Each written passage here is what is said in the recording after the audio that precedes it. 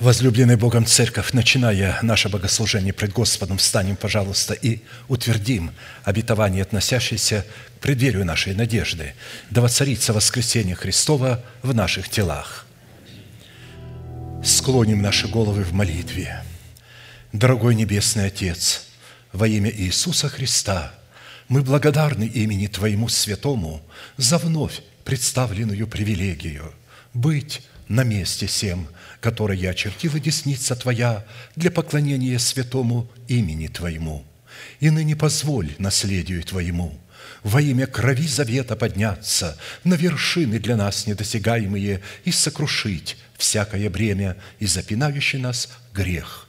Да будут прокляты в этом служении, как и прежде, все дела дьявола, болезни, нищета, преждевременная смерть, демоническая зависимость, всевозможные страхи, депрессии, разрушение, косность, невежество – все это да отступит от шатров святого народа Твоего.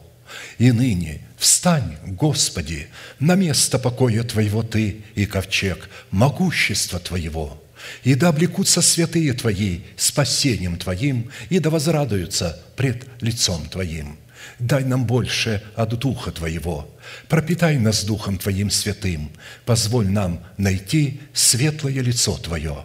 Я представляю это служение в Твои божественные руки, види его рукою превознесенную, великий Бог, Отец, Сын, Дух Святой. Аминь. Да благословит вас Господь, можете садиться.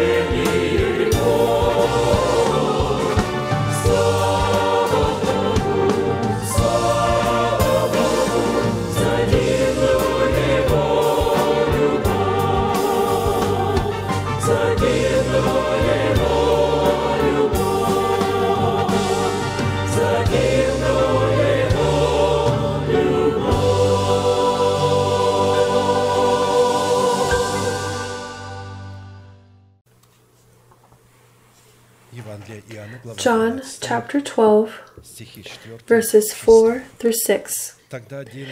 But one of his disciples, Judas Iscariot, Simon's son, who would betray him, said, "Why was this fragrant oil not sold for 300 denarii and given to the poor?"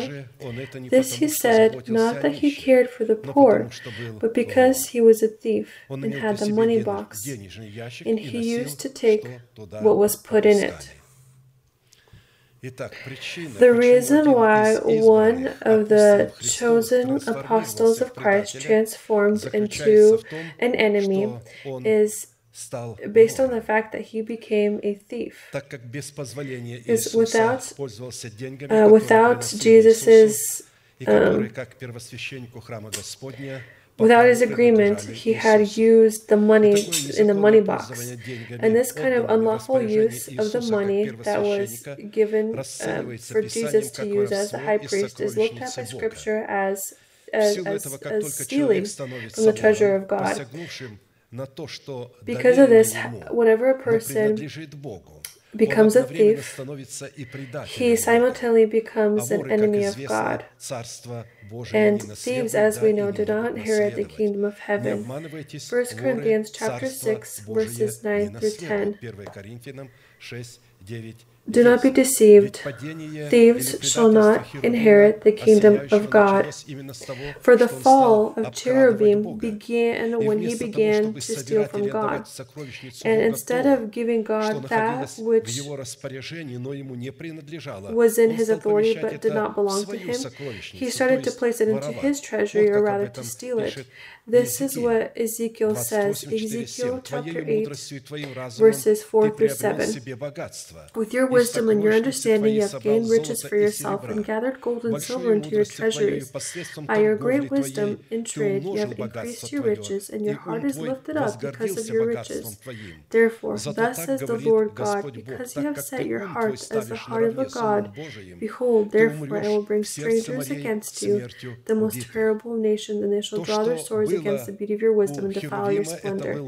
That which the cherubim had was the gift of God, and instead of readdressing this glory to God, he attributed it to himself among the angels, and in doing so, he stole from God. In doing so, each person who attributes to himself the revelation that does not belong to him personally, but belongs to another, and as soon as he attributes it to himself as if it had come from him, he becomes the same thief. A person who attributes to himself tithes that do not belong to him, but belong to God, he is called a thief. In order to avoid being a thief, it's necessary that the tithes and offerings that are in our belong in our control, but belong to God, went into the property of God. It's necessary for it to be in the heavenly treasury, which we know here on earth is our local church. Matthew 6, 19 through 21. Do not lay up for yourselves treasures on earth where moth and rust destroy and where thieves break in and steal. But lay up for yourselves treasures in heaven, whether neither moth nor rust destroys and whether thieves do not break in and steal.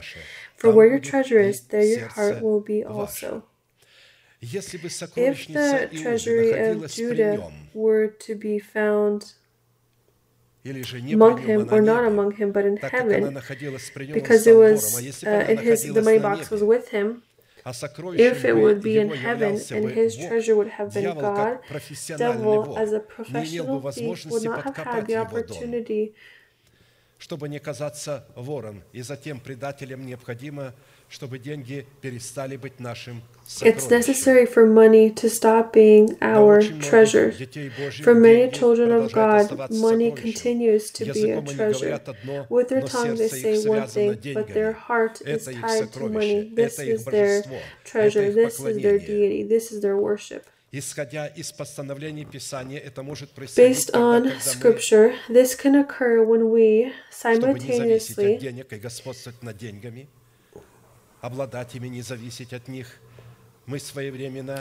we are supposed to simultaneously place our tithes and offerings in the heavenly treasury, which on earth are those local churches, members of which we are, with which we are tied in it together. Malachi 3:10. Bring all the tithes into the storehouse, that there may be food in my house, and try me now in this, says the Lord of hosts. If I will not open for you the windows of heaven and pour out for you such blessing that there will will not be room enough to receive it. Those who are dependent on money already according to their state in relation to God are thieves, because they worship not God but money, behind which stands the demonic prince of Mammon. That which we depend on is our deity. Let us remember this. For each time we honor God in tithes and offerings, we cut the root of all evil, which is money. It is love toward money, dependence on money that is the root of all evil, but authority over money is the root of all good. We are going to honor God with tithes and offerings, worship Him in tithes and offerings, and we are going to sing together. Without this kind of worship in which our hands would be filled with tithes and offerings, our worship loses its significance. Not just that, but we can't even find ourselves in the courts of God, although we are found in church. Because the doors to the gates of the Lord are open when we honor God in tithes and offerings, and when we worship Him, when we express our love toward Him, when we acknowledge His authority. Let us stand and honor God and search for His countenance.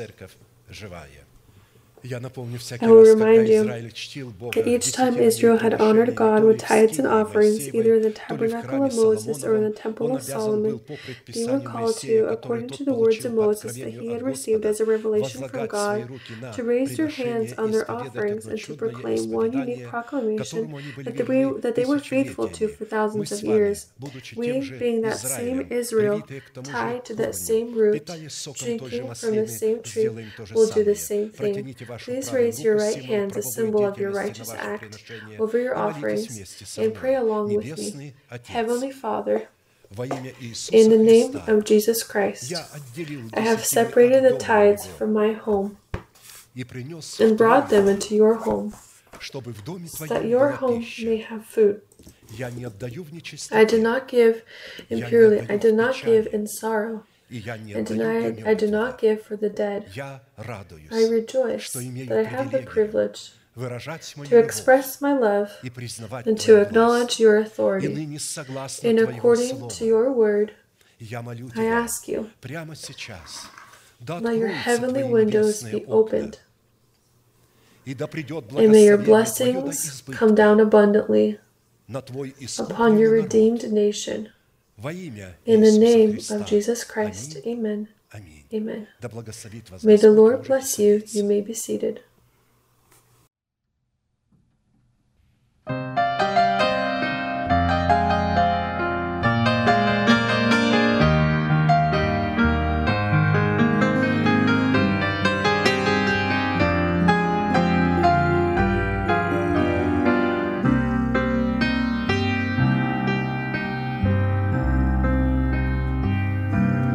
вечерней чуткой тишины сидят Христа ученики и молча слушают учителя слова. Уже один покинул их, словами Господа смущен, и знает Иисус, что час его грядет. Таким прекрасным был последний вечер с ним, и не могли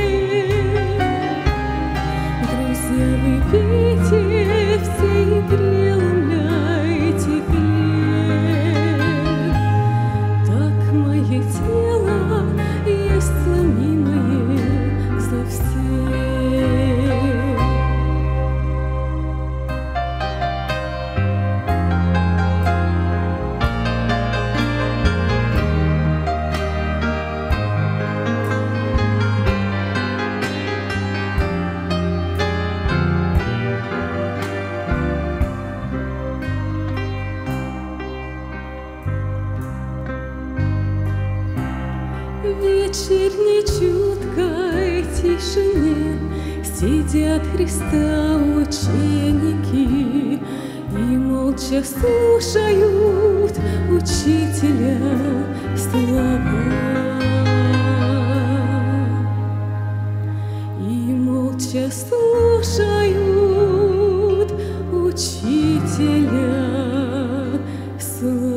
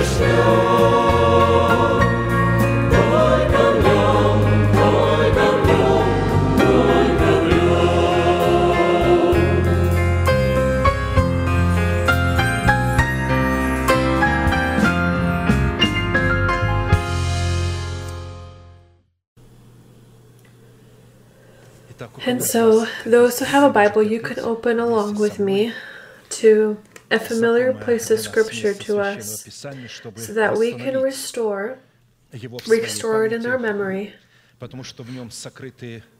because it contains the deepest mysteries of the relationship between God and man. Jeremiah chapter 6, verse 16. Thus says the Lord, stand in the ways and see, and ask for the ancient paths, where the good way is, and walk in it. Then you will find rest for your souls. Considering that the law of Moses was not called to bring God's chosen remnant to peace, this ancient path of goodness was the path by which Adam was brought to rest in God. Enoch walked before God and then was taken by God. Noah walked before God and received a revelation about the building of the ark and was saved by the floods of the mighty waters. And Abraham, Isaac, and Jacob who walked before God. The eternal God called Israel, which includes us, to this ancient path of goodness and of dignity of the ancient faith teaching. Deuteronomy chapter 33, verse 27. The eternal God is your refuge, and underneath are the everlasting arms. He will thrust out the enemy from before you and will say, destroy. Deuteronomy 33:27. Ancient means having no beginning nor the end of days. Former, God of your fathers, being revealed from the paths of the east. This is the meaning of the word eternal or ancient. To be found underneath the everlasting arms of the eternal God, it was necessary to discover the ancient paths of goodness. And therefore, the sermon I would like to continue is called Return to the Ancient Paths of Goodness. And as we know, the opportunity to find the ancient paths of goodness, the opportunity to enter to the kingdom of heaven through narrow gates, which in Scripture are defined as the elementary principles, or rather, the reigning teaching of Jesus Christ who came in the flesh. This, in fact, is a totality of truths flowing from each other, confirming the truth of each other. The dignity of which we can be clothed in only through discipleship in hearing the preached word about the nature and powers of the kingdom of heaven. The essence of the kingdom of heaven itself, which Christ called the gospel kingdom, is characterized in Christ's reigning teaching by such earthly qualities as righteousness, peace, and joy in the Holy Spirit. Romans chapter 14, verse 17. For the kingdom of God is not eating and drinking, but righteousness and peace and joy in the Holy Spirit. Speaking of these three qualities which characterize the kingdom of heaven within man, we must remember that this passage of Scripture is not telling us to obtain these qualities, but to proclaim and demonstrate them. You are the light of the world. Let your light shine before men, that they may see your good works and glorify your Father in heaven. Matthew chapter 5, verses 14 through 16. To search for the kingdom of heaven as the ancient path of goodness should be done through the fruit of righteousness, peace, and joy which abide in the depths of the Holy Spirit. And as we previously noted, very few are able to find the ancient paths of goodness in the subject of narrow gates, in the reigning teaching of Jesus Christ who came in the flesh. Only the chosen will find it. According to the repeated statements of Christ, many who, due to their own cruelty and ignorance, will not be able to find the narrow gates in the reigning teaching of Christ. They will begin to approach it as a heretical error, as a result of which they will inherit eternal perdition. But those who humble their heart before God and become His disciple in order to enter through the narrow gates expressed in the reigning teaching of Jesus Christ will inherit eternal life.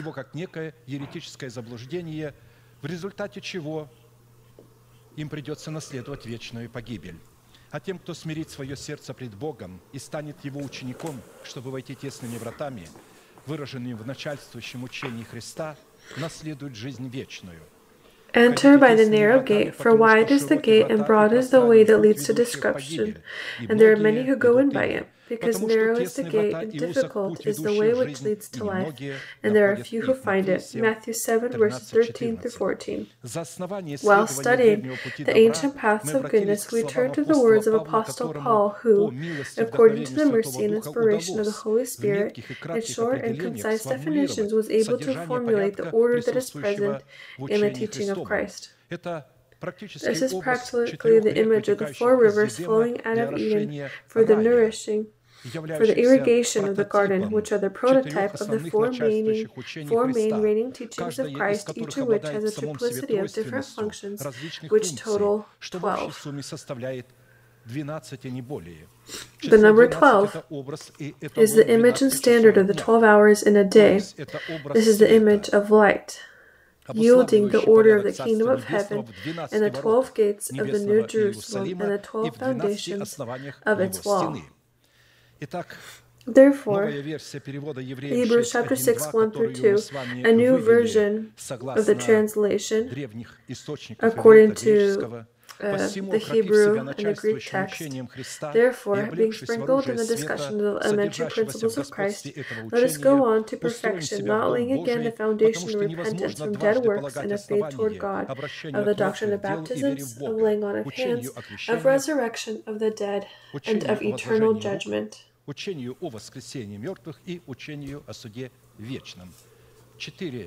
Four sides of light, 4 dimensions, 4 teachings. In a certain format, as much as God and the level of our faith have allowed us, we've already studied the doctrine of baptisms, which expresses itself in baptism in water, Holy Spirit, and fire. And we have stopped to study the doctrine of laying on of hands that is presented on the southern side of New Jerusalem in the 3 gates.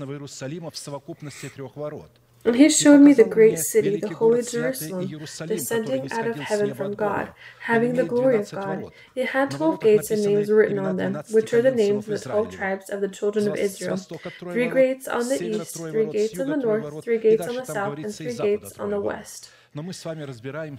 We are currently studying the southern gates because the doctrine of laying on of hands are the 3 southern gates representing the doctrine of laying on of hands. It's an image of the power that are contained on the southern side of the sanctuary, on which stood a golden lamp symbolizing the mind of Christ in a reborn spirit, thanks to which a holy person could penetrate the thoughts of God and keep a covenant made with God, the foundation of which will allow him to enter through the narrow gates and inherit the kingdom of heaven. Considering the fact that a covenant between man and God is made in 3 baptisms, we can conclude that the doctrine of laying on of hands contains 3 levels of a covenant with God. This is first the covenant of blood, which is called to sanctify us and give God the opportunity to write the name that we are given by Him in the book of life, so that this name could serve as a seal of righteousness before God. Because the seal of righteousness that we acquire upon making a covenant of blood and water baptism is a new name given by God to a new creation, which contains our divine faith in God in the subject of our calling. Second, the covenant of salt is called to give us the opportunity to hallow God in our bodies and souls, which are essentially God's. We can make this covenant only in baptism in the Holy Spirit. And the covenant of rest is called to demonstrate the results of the holiness that we carry in our bodies and souls. We can make this covenant only in fire baptism. The conclusion and functions of these 3 covenants are called to be made, flow, and abide in the 3 baptisms. This is baptism in water, baptism in the Holy Spirit, and baptism in fire.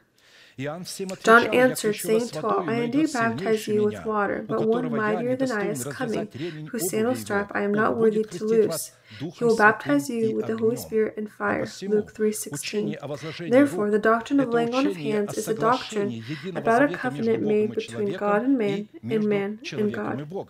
The doctrine of laying on of hands is an image of the legal aspect in which a person with his own hand signs an agreement with God in which he consciously promises to serve God with a good conscience. Making this kind of contract in all three levels will always be tied to the presentation of our body as a living, holy, and pleasing sacrifice to God for reasonable service. That is why any sacrifice brought to God was called to be brought only when a hand was laid on its head. Then he shall put his hand on the head of the burnt offering, and it will be accepted on his behalf to make atonement for him. Leviticus 1:4. Atonement for sin through the laying on of the hand on the head of the sacrifice, which in the face of the Son of Man takes sin upon itself, is accepting justification in which God does not impute sin to man. The laying on of hands is an image of proclaiming the faith of our heart in that Jesus is Lord and that God has resurrected him for our justification. That if you confess with your mouth the Lord Jesus and believe in your heart that God has raised him from the dead, you will be saved. For with the heart one believes unto righteousness, and with the mouth confession is made unto salvation. Romans chapter 10, verses 9 through 10. The doctrine of laying on of hands outside of the norms of the covenant, and not according to the norms of the covenant, will not gain favor in the atonement for sins. According to Scripture, we have three levels of a covenant that pursue one goal but fulfill three different functions. First, the covenant between God and man in the doctrine of laying on of hands is presented in the three great names Abraham, Isaac, and Jacob. Second, the covenant between God and man in the doctrine of laying on of hands is presented in the three names that are on the foundations of the wall of New Jerusalem. These are John, Philip, and Bartholomew. Third, the covenant between God and man in the doctrine of laying on of hands is a covenant that is everlasting, firm, and immutable. Fourth, the covenant between God and man in the doctrine of laying on of hands is a kind of agreement about what relations in collaboration will look like. That is expressed in the person's right to enter into the sovereign presence of God and for God to enter into the sovereign presence of man. Fifth, the covenant between God and man in the doctrine of laying on of hands is the collaboration of the mind of Christ with the mind of man. Sixth, the covenant between God and man in the doctrine of laying on of hands is legal possession of each other and identification in each other. Seventh, the covenant between God and man in the doctrine of laying on of hands is the transferring of sovereign powers and authority to one another. And eighth, the covenant between God and man in the doctrine of laying on of hands is the responsibility of preparing an ark for the salvation of our household. There exist many different kinds of other varieties that are found in Scripture, but I'm mentioning only 8 because I'm talking about a covenant, and a covenant has the number 8 contained in it. On the 8th day, a child was circumcised. On the 8th day, a covenant was made. In a certain format, we have already studied the covenant of blood. Therefore, let us turn to study the second level of the covenant. This is the covenant of salt, which is the fifth foundation of the New Jerusalem and is made of the precious sardonyx stone. The foundations of the wall of the city were adorned with all kinds of precious stones. The fifth, sardonyx. Revelation chapter 21, verse 20. This is a special kind of onyx, which in turn is a type of chalcedony. This stone has a bright, fiery red color with alternating white, pink, and blue parallel layers with a soft, deep, and silky shade. As far as we know, sardonyx, in the form of onyx, was on the breastplate of judgment of the high priest, and therefore, when it came to the powers of sardonyx, then God, through Urim and Thummim, used the functions and voice of salt. And therefore, the function of the fifth foundation of the wall of heavenly Jerusalem are in the powers contained in the covenant of salt, in relation to which Jesus once said these words, "You are the salt of the earth. But if the salt loses its flavor, how shall it be seasoned? It is then good for nothing but to be thrown out and trampled underfoot by men." Matthew chapter 5, verse 13. The phrase, "You are the salt of the earth," means that you have stepped into the covenant of salt with me, in which you promise to be representative of the powers that are contained in the covenant of salt. Therefore, in representing my covenant of salt, which you entered in with me upon offering a sacrifice, you carry full responsibility for fulfilling to obligations you took upon yourself. Gather my saints together to me, those who have made a covenant with me by sacrifice, that the heavens declare his righteousness, for God himself is judge. Psalms 50, verses 5 through 6. In Scripture, any covenant that God made with man always included a sacrifice that pointed to the blood of Jesus Christ that was spilled, testifying of his death, which in the reading teaching of Christ meant that any covenant that God made with a person was made in baptism, which always pointed to the presence of the sacrificial death of Christ. And as we had previously mentioned, if making a covenant of blood was called to occur in water baptism, then making a covenant of salt can only occur in baptism in the Holy Spirit, which, upon our collaboration with the Holy Spirit, was called to separate us from the vain life of our fathers, so that in this manner we can sanctify God in our bodies and our souls.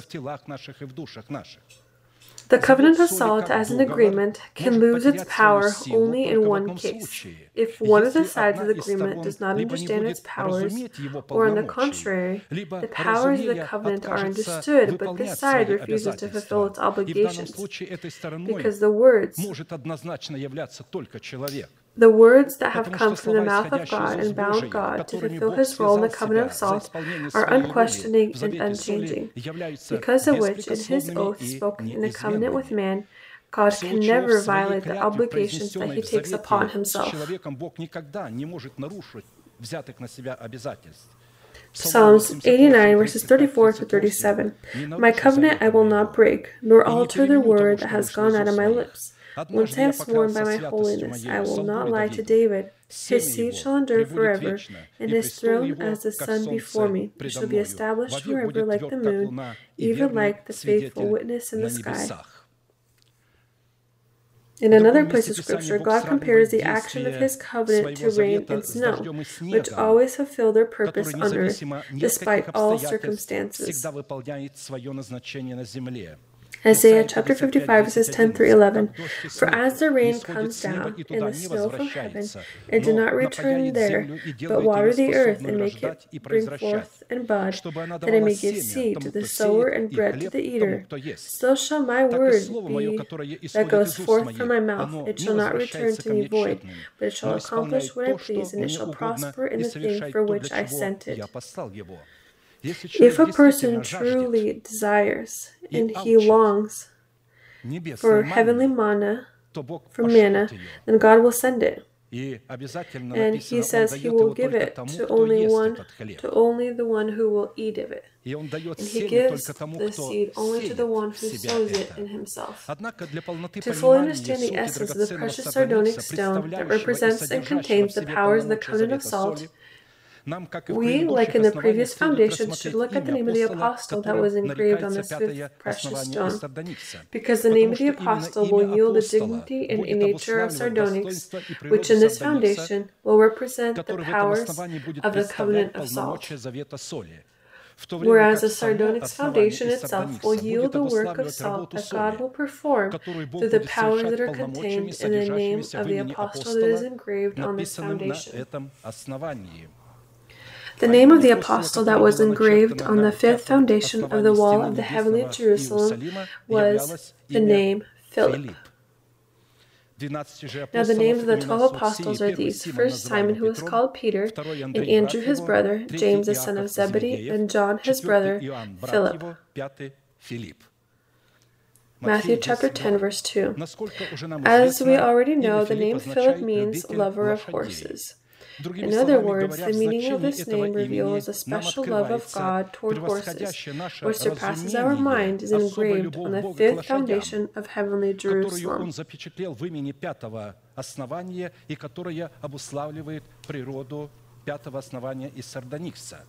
God's love for horses that is incomprehensible to our mind is the meaningful and voluntary dependence of God on horses.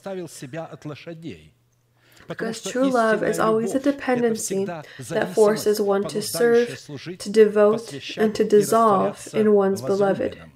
We should note that in the meaning of the name Philip, we are referring to God's love that is only toward those horses that are His belonging and are sent by Him to sanctify Him and represent the interests of His holiness. Because in Scripture, salt is a metaphor of the Holy Spirit in which it demonstrates the holiness of God, because of which the powers of the covenant of salt and the fifth foundation are expressed in the functions of a horse that is God's belonging. A horse is a symbol of battle. This is not a symbol of peace. Therefore, in the fifth foundation, the purpose of a battle horse is called to lead the battles of God, because to hallow God means to honor Him and to demonstrate His holiness. The horse is prepared for the day of battle, but deliverance is of the Lord. Proverbs 21:31. Thus, the name Philip that is on the fifth foundation of the wall of heavenly Jerusalem, made of sardonic stone, means the calling to praise God in our bodies and souls in a kind of format that will honor and hallow God on the basis of the requirements that are contained in the power of the covenant of salt.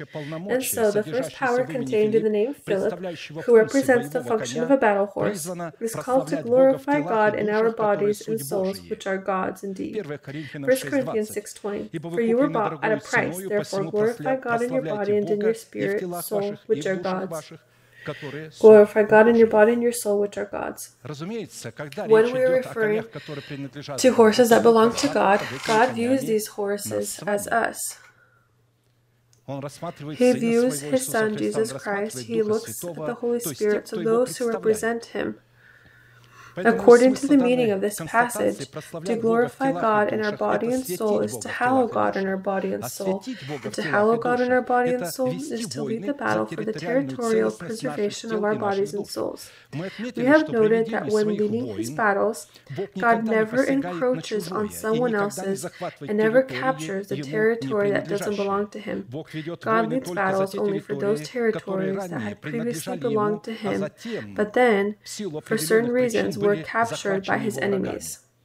In the territories for which He leads His battles, so that they once again be in His possession, is referring to the category of people whom God calls His own.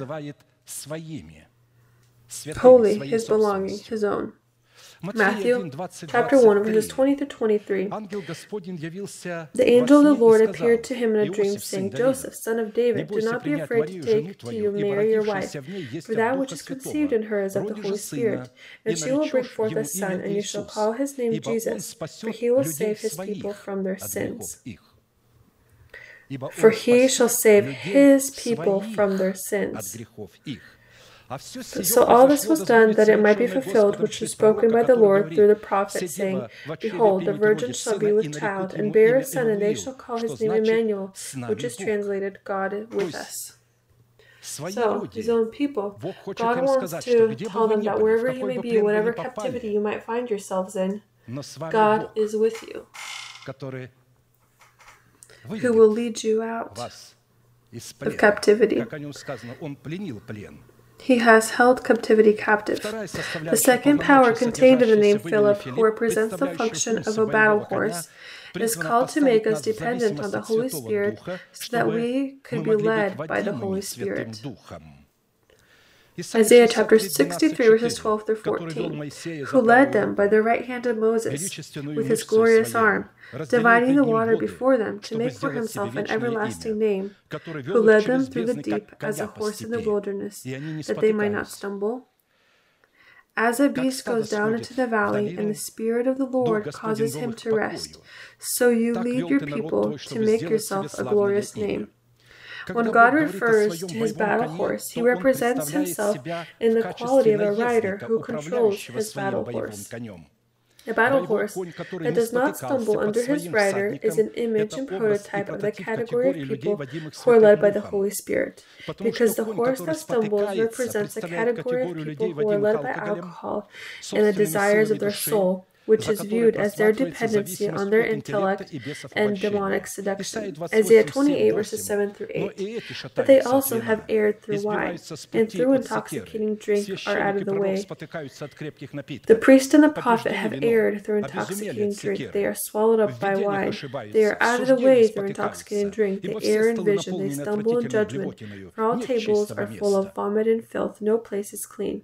According to definitions from Scripture, people who are led by their own intellectual capabilities and their own lusts are people who praise their own intellect and their desires.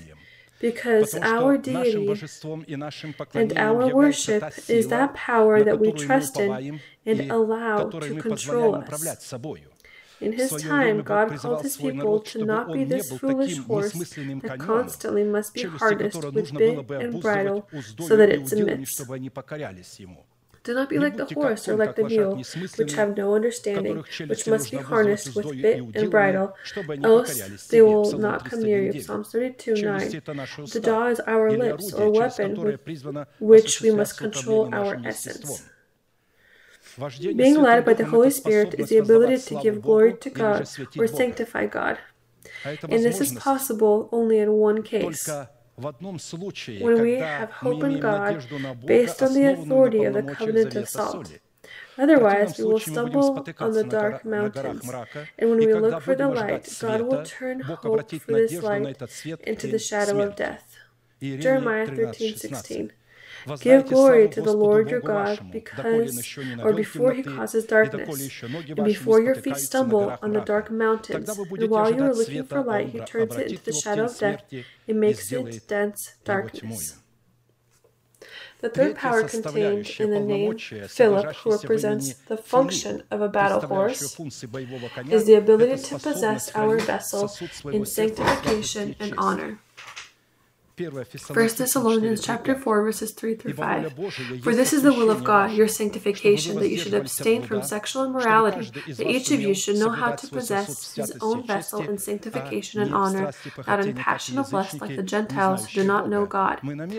We specifically stop to talk about this name because the meaning of this name yields the nature of the covenant of salt. People who God calls His own are vessels of honor that, through the powers contained in the covenant of salt, can possess the vessel of their heart in sanctification and honor, and not in passion of lust, like the Gentiles who do not know God do. As vessels of honor and properties of God, we can find ourselves in captivity of our own flesh or wicked people who had previously dedicated themselves to God when they were given the authority to be vessels of honor. But after some time, their hearts were puffed up and their spirit was hardened to insolence. And instead of possessing vessels of honor for the Lord out of selfish motives, they began to possess these vessels for themselves. An example of such audacity, which can be seen everywhere nowadays in the face of many so-called shepherds, we will look at the historic event in which the main character became Belshazzar.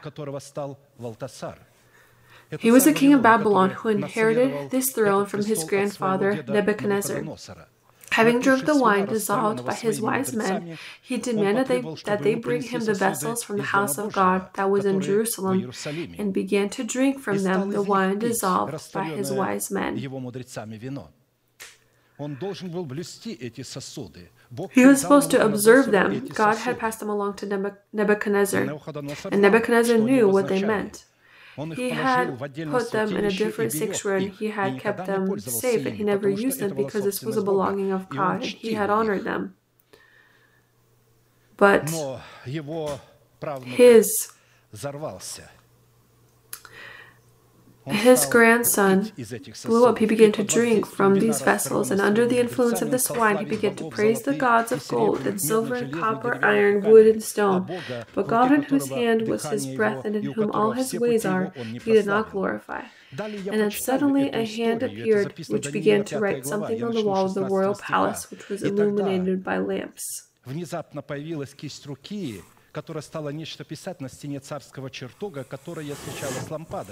This supernatural phenomenon shocked the presumptuous monarch so much that his face changes. His thoughts embarrassed him, his loins became weak, and his knees began to beat one against the other. And then he screamed strongly in fear and demanded that all his wise men gather for and interpret the inscription that his hand had written on the wall of his palace. But none of his wise men could explain and interpret the words written on the wall. And then, on the advice of his wife, Daniel was invited. At that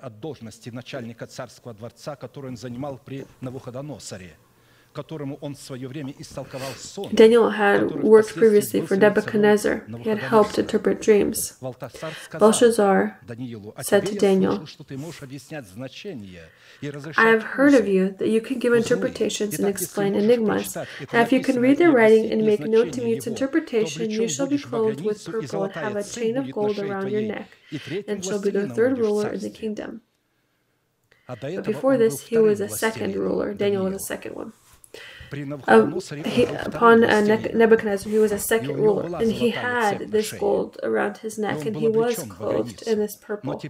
But now, Belshazzar had given it over to Nebuchadnezzar. He says to him, I will make you a third ruler in the kingdom, and I will give you a gold chain around your neck, and will clothe you in purple, because purple was, this is a sign of earthly glory. It was, only kings were clothed in it. He said, I'll give you all of this if you do this for me. And Daniel answered and said before the king, let your gifts be for yourself and give your rewards to another. Yet I will read the writing to the king and make known to him the interpretation. O king, the Most High God, give Nebuchadnezzar your father a kingdom and majesty, glory and honor. Because of the majesty that he gave him, all peoples, nations, and languages trembled and feared before him. Whomever he wished, he executed. Whomever he wished, he kept alive. Whomever he wished, he set up. And whomever he wished, he put down. But when his heart was lifted up, and his spirit was hardened in pride, he was deposed from his kingly throne, and they took his glory from him. Then he was driven from the sons of men. His heart was made like the beasts, and his dwelling was with the wild donkeys. He fed him with grass like oxen, and his body was wet with the dew of heaven, till he knew the Most High God rules in the kingdom of men, and appoints over it whomever he chooses. Царей дает мудрость мудрым и разумение разумным, знает, что во мраке и свет обитает с ним. Поэтому я поклоняюсь и хвалю Пресносущного. Это были слова Навуходоносора. Прообраз нашего интеллекта поставлен. Nebuchadnezzar is an image of our intellect made dependent. Nebuchadnezzar, the mind, was supposed to depend on the spirit, on the heart, on Daniel that was given to him. But you, his son, Belshazzar, have not humbled your heart, although you knew all this. You have lifted yourself up against the Lord of heaven. You have brought the vessels of his house before you. Take a look at how the intellect is capable of destroy or break its relationship with God. And you and your lords, your wives and your concubines have drunk wine before them. You have praised the gods of silver and gold, bronze and iron, wood and stone, which do not see or hear or know. And the God who holds your breath in his hand owns all your ways. You have not glorified. Then the fingers of the hand were sent from him, and this writing was written. And this is the inscription that was written. This is the covenant of salt. This is that which the covenant of salt will do with the name Philip, with the name of the battle horse. Here is this battle horse, Daniel. Hallowed unto God. It says, Mene, Mene, Tekel, Upharsin. This is the interpretation of each word. Mene, God has numbered your kingdom and finished it. Tekel, you have been weighed in the balances and found wanting. Peres, your kingdom has been divided and given to the Medes and Persians. Then Belshazzar gave the command, and they clothed Daniel with purple and put a chain of gold around his neck, and made a proclamation concerning him that he should be the third ruler in the kingdom. That very night, Belshazzar, king of Chaldeans, was slain, and Darius the Mede received the kingdom, being 62 years old. And he had restored Daniel where he belonged. And he had made him the ruler of his courts.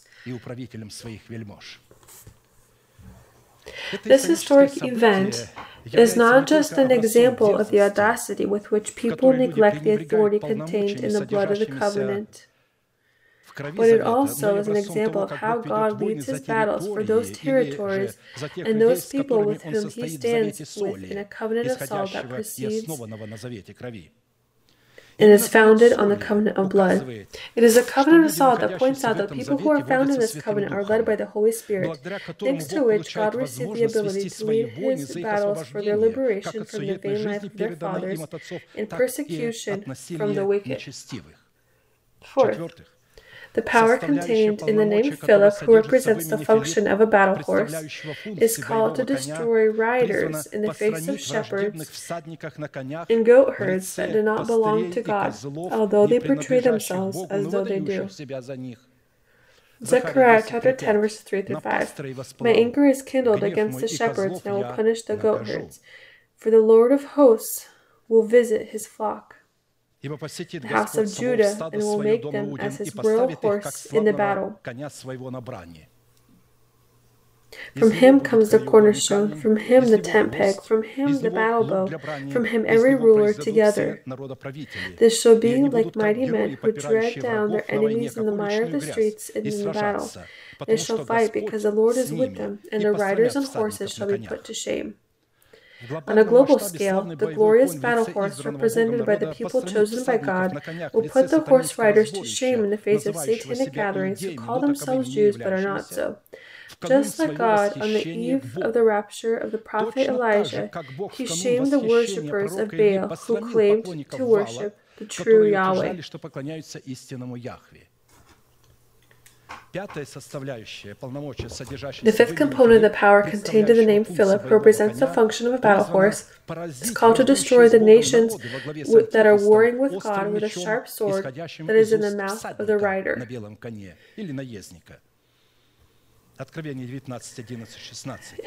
Revelation 19:11 through 16. Now I saw heaven opened, and behold, a white horse, and he who sat on him was called Faithful and True, and in righteousness he judges and makes war. His eyes were like a flame of fire, and on his head were many crowns. He had a name written that no one knew except himself. He was clothed with a robe dipped in blood, and his name is called the Word of God. And the armies in heaven, clothed in fine linen, white and clean, followed him on white horses. Now out of his mouth goes a sharp sword, that with it he should strike the nations, and he himself will rule them with a rod of iron.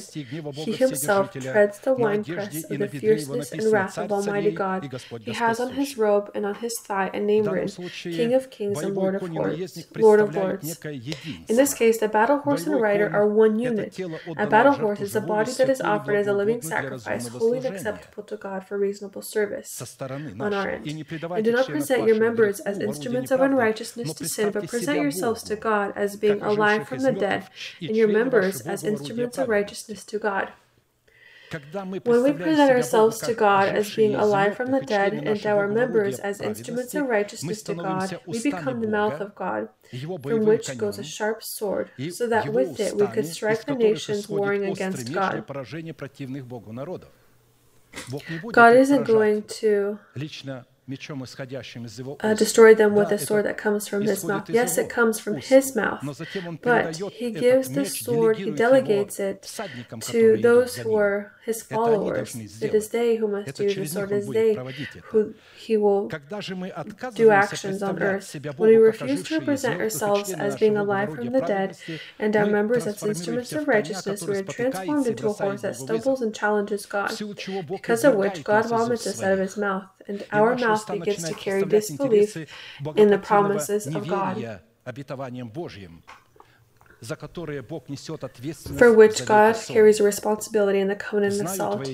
I know your works, that you are neither cold nor hot. I could wish you were cold or hot. So then, because you are lukewarm and neither cold nor hot, I will vomit you out of my mouth. Revelation chapter 3, verses 15 through 16. From his mouth comes a sword with which he destroys. Practically, the phrase, I will vomit you out of my mouth, basically means, I will blot your name out of the book of life. Those who have violated the covenant of salt are impossible to renew again with repentance, because they refuse to carry the patience of Christ. If in the blood of the covenant a person can be renewed, in the covenant of salt this is impossible. Because they refuse to carry the patience of Christ, they again crucify the Son of God in themselves. Then Moses returned to the Lord and said, Oh, these people have committed a great sin and have made for themselves a god of gold. Yet now, if you will forgive their sin, but if not, I pray, blot me out of your book which you have written. Because God said, I will blot them out. He said, well, then blot me out as well. And the Lord said to Moses, Whoever has sinned against me, I will blot him out of my book. Now therefore, so it's the one who had violated the covenant of salt.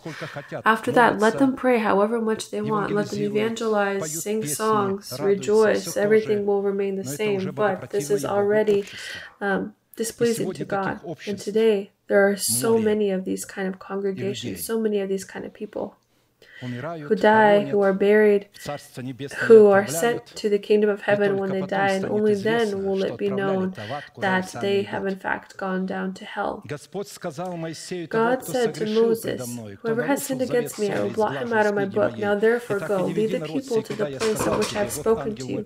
Behold, my angel shall go before you. Nevertheless, in the day when I visit for punishment, I will visit punishment upon them for their sin.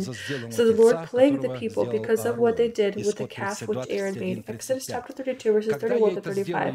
When will I do it? And the day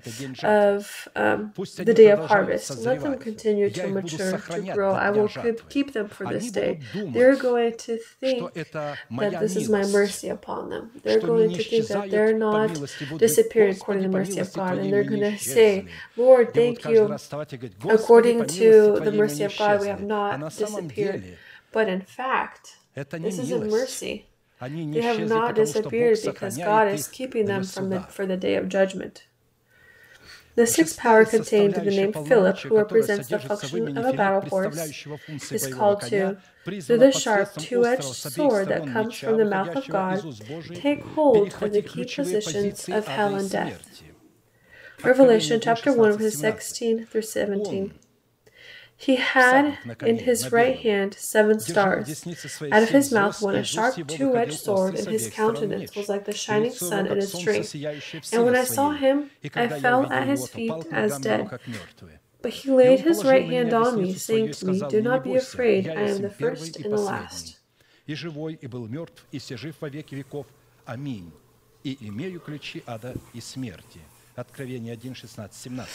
According to this place of Scripture, it follows that he who sits on a white horse, out of whose mouth went a sharp two-edged sword, who had in his right hand 7 stars, is one in the same face who represents the functions and powers of the covenant of salt in a sharp two-edged sword. And these powers contained in the name Philip tell us that the Son of God in the covenant of salt was always the first and the last. Which means that at the head of every action that is directed to hallow God according to the requirements of the covenant of salt, he was always the beginning and the end of the beginning.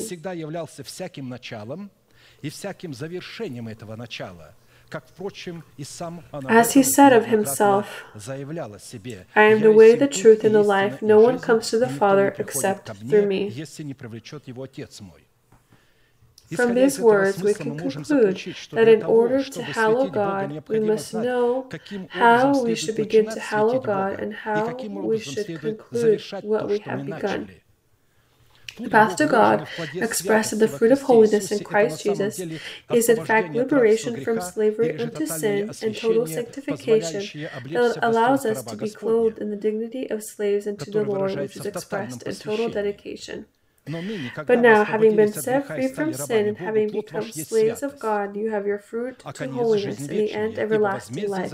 For the wages of sin is death, but the gift of God is eternal life in Christ Jesus our Lord. Romans chapter 6, verses 22 to 23. And of course, in order to hallow God, It is necessary to destroy the works of devil or to trample on the powers of darkness. Just as salt destroys the process of decay in those products that are immersed into a solution of salt, the works of devil can be destroyed in man through the powers that are contained in the covenant of salt. Когда мы погрузимся в этот завет и изучим, как с ним соработать, тогда дела дьявола в нашем теле будут уничтожены. When we are immersed into this covenant and when we study how to collaborate with it, then the works of devil in our body will be destroyed. Some people think that to trample on the works of devil means to say, Satan, I trample on you, and let's then send him from Rome to Moscow or into Kiev. And then the rest will say, how come you send him to us? Send him somewhere else. We are going to break off our relationship with you because you've sent him to us. This kind of foolishness tells us that people are so foolish, have drank some kind of wine, who knows what kind, and simply don't understand what the covenant of blood is, what the covenant of salt is, how to take these powers and how to trample on devil. You can't trample on him. We need to trample in ourselves. We can't trample on him without trampling on him within ourselves. Because behind the flesh stands devil. What is the flesh? Flesh is the musical instrument of devil. When you destroy the flesh, devil will have no instrument to play on. He won't have anyone to play on. And then you will give your body over to weapons of righteousness.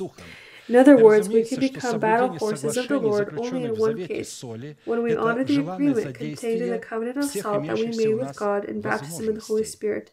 And we can honor this agreement contained in the covenant of salt when we gladly and willingly use all our capabilities, all our whole strength.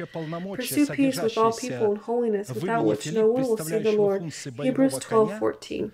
7. The power contained in the name Philip, who represents the function of a battle horse, is called to, through a sharp two-edged sword that comes from the mouth of God, hold fast to the name of God. These things says he who has a sharp two-edged sword.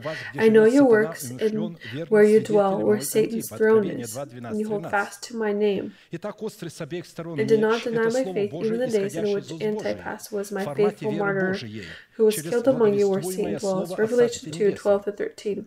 A sharp two-edged sword is the word of God that proceeds from the mouth of God in the full might of the faith of God, the preached word about the kingdom of heaven, which his messengers, as battle horses of the Heavenly Father, accepted in their heart, and then, under inspiration from the Holy Spirit, proclaimed it.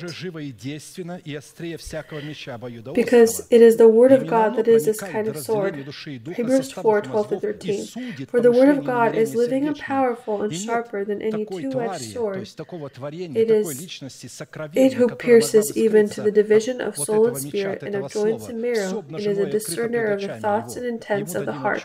There is no creature hidden from his sight, but all things are naked and open to the eyes of him to whom he must give account.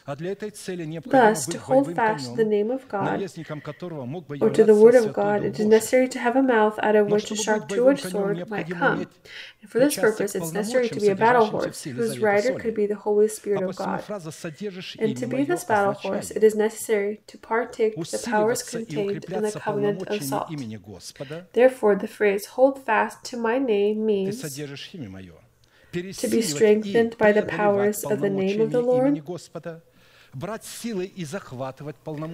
You contain my name, to be overpowered and overcome by the powers of the name of the Lord, to take by force and seize by the powers of the name of the Lord, to show yourself as strong by the powers of the name of the Lord. We are no longer unaware that based on the promise we have, the name of the one with a double-edged sword, which we are called to hold fast to, is Philip, in which the dignity of the servant of the Lord is hidden, to be the battle horse of God or a vessel of honor, which should be useful for the master and prepared for every good work. Therefore, if anyone cleanses himself from the latter, he shall be a vessel for honor, sanctified and useful for the master, prepared for every good work. 2 Timothy 2:21.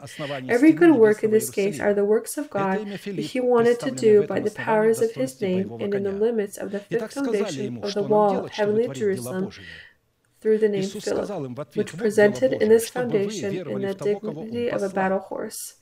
Thus, then they said to him, What shall we do that we may work the works of God? Jesus answered and said to them, This is the work of God, that you believe in him whom he sent. John 6:27-28. According to the powers of the fifth foundation, which defines the essence and nature of every good work, it follows that every good work is the ability to hold fast to the name of the Lord and the dignity of a battle horse. Therefore, good works that do not hold fast to the name of the Lord and the dignity of a battle horse cannot be called good works.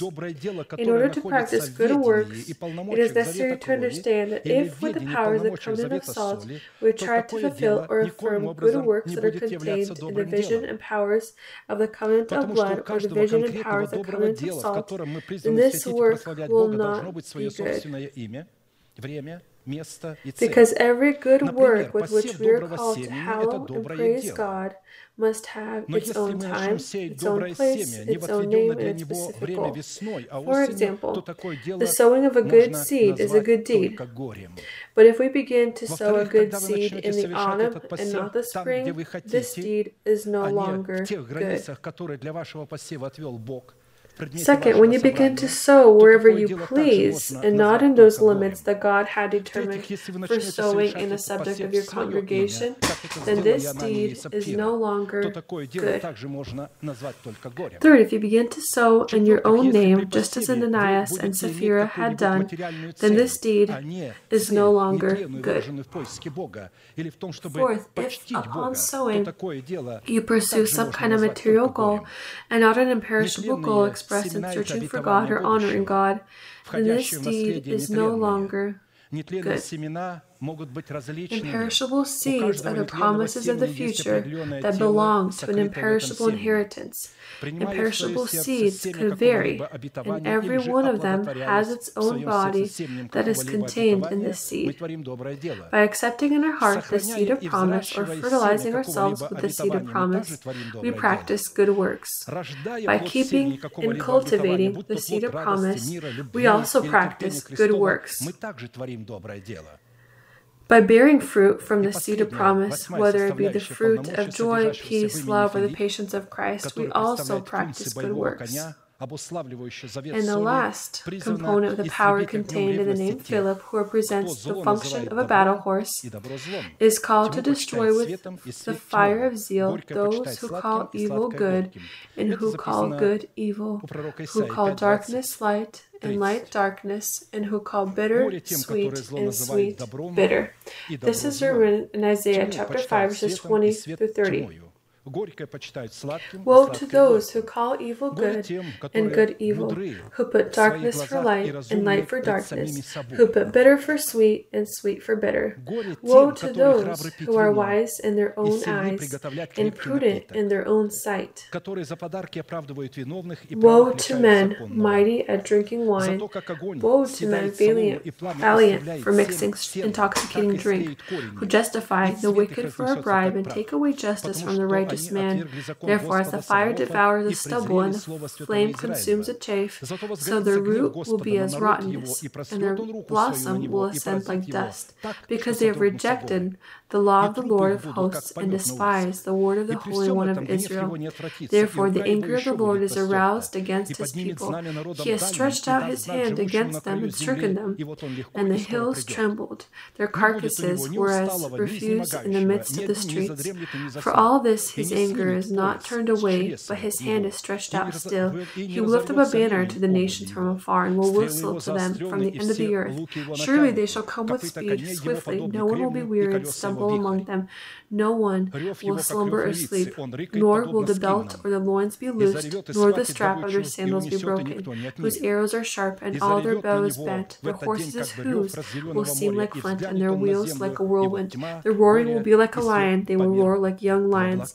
Yes, they will roar, and they lay hold of the prey. They will carry it away safely, and no one will deliver. In that day they will roar against them like the roaring of the sea. And if one looks to the land, behold darkness and sorrow, and the light is darkened by the clouds.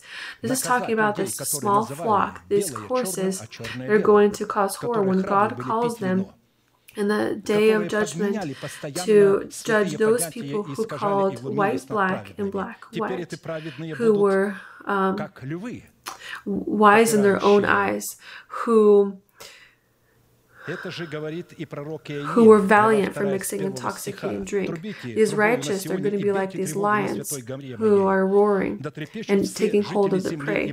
This is also written about this idea in Joel chapter 2 verses 1 through 11. Blow the trumpet in Zion and sound an alarm in my holy mountain. Let all the inhabitants of the land tremble. For the day of the Lord is coming, for it is at hand, a day of darkness and gloominess, a day of clouds and thick darkness, like the morning clouds spread over the mountains.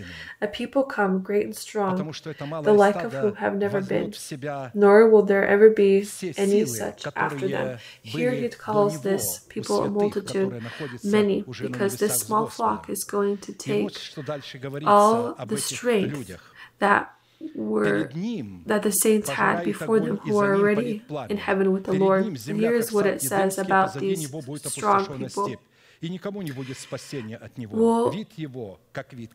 A fire devours before them, and behind them a flame burns. The land is like the Garden of Eden before them, and behind them a desolate wilderness. Surely nothing shall escape them. Their appearance is like the appearance of horses, and like swift steeds, so they run. With a noise like chariots over mountain tops they leap, like the noise of a flaming fire that devours a stubble, like a strong people set in battle array. So when, before rapture, God will rapture the small flock, and it momentarily will expand, because today it can't be seen among these tolerant congregations. They run to and fro in the city, they run on the wall, they climb into the houses, they enter at the windows like a thief. The earth quakes before them, the heavens tremble, the sun and moon grow dark, and the stars diminish their brightness. The Lord gives voice before his army, for his camp is very great. For strong is the one who executes his word, for the day of the Lord is great and very terrible. Who can endure it?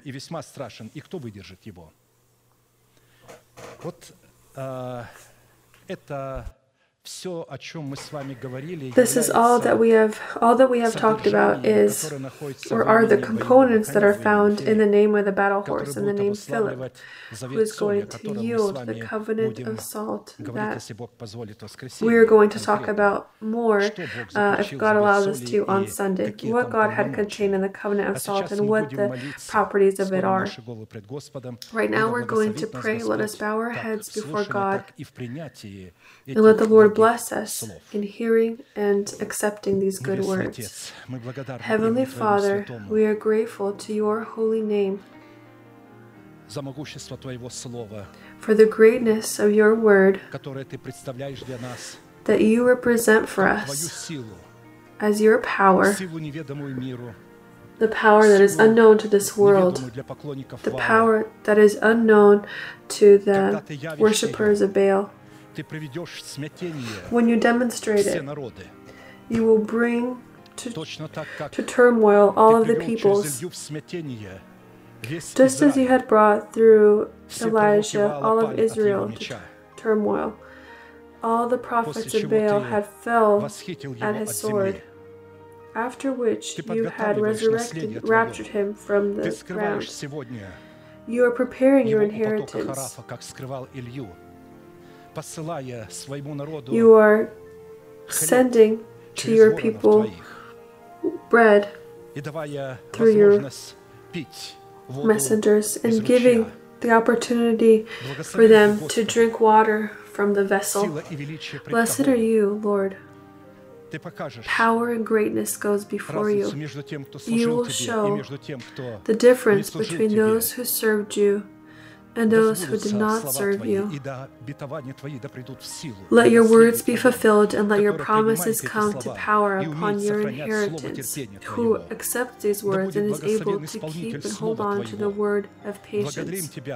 May the fulfiller of your word be blessed. We thank you that you have allowed us to enter into battle the covenant of salt, so that we can keep ourselves as your vessels in honor. And despite the fact that we have ended up in captivity of a certain king, still you will fulfill judgment over this king. And your vessels are going to once again be returned to Jerusalem. May this city be blessed across the whole earth, because this is the congregation of your holy nation out of every tongue, tribe that stands before your countenance as one city with 12 gates. This is your unique order that you have made in these 12 astonishing teachings with which you will destroy the enemy, destroy every philosopher, destroy every wise person who has tried to, with his intellect, do something. They had prepared the wine for themselves and drank from it. We thank you, Lord, that we are able to bow down before you, that we are able to honor you, to thank you, to glorify and honor you. Let the Lord acknowledge the power of your covenant, that you will never violate it. Allow your nation to not pay attention to the person who is going to tell us that we have violated. You have said that if the righteous one falls, he shall get back up. Let's not listen to this voice. If we have, let's not listen to this voice that accuses us. If we have a desire toward heaven, this means that we have not lost the war, we have just lost the battle. But the war has already been won by you, and finally you will show the difference. Finally you will bring us to victory. Perhaps some of those who are listening already have control of their essence and are at peace within themselves, but some are still in turmoil. Satan accuses them through their own flesh. Only in the covenant of salt, this flesh is able to lose its power, because the power of salt will destroy every power of sin, every power of lust, the flesh, fear, and fleshly lusts will die from the action of salt. May your salt be blessed, the salt of the covenant,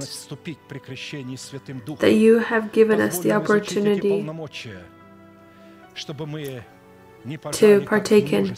Allow us to understand these powers so that we cannot reap as many had done in their time and will do when you come during harvest. We thank you for your church, your word, for your people, for your Holy Spirit, for your word, and we bow down our heads before you. Almighty God, Father, Son, and Holy Spirit, amen. Our Father in heaven, hallowed be your name. Your kingdom come, your will be done on earth as it is in heaven. Give us this day our daily bread, and forgive us our debts as we forgive our debtors. And do not lead us into temptation, but deliver us from the hand of the evil one. For yours is the kingdom and the power and the glory forever. Amen.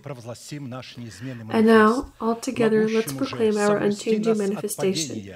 Now to him who is able to keep you from stumbling and to present you faultless before the presence of his glory with exceeding joy. To God, our Savior, who alone is wise, be glory and majesty, dominion and power, both now and forever. Amen.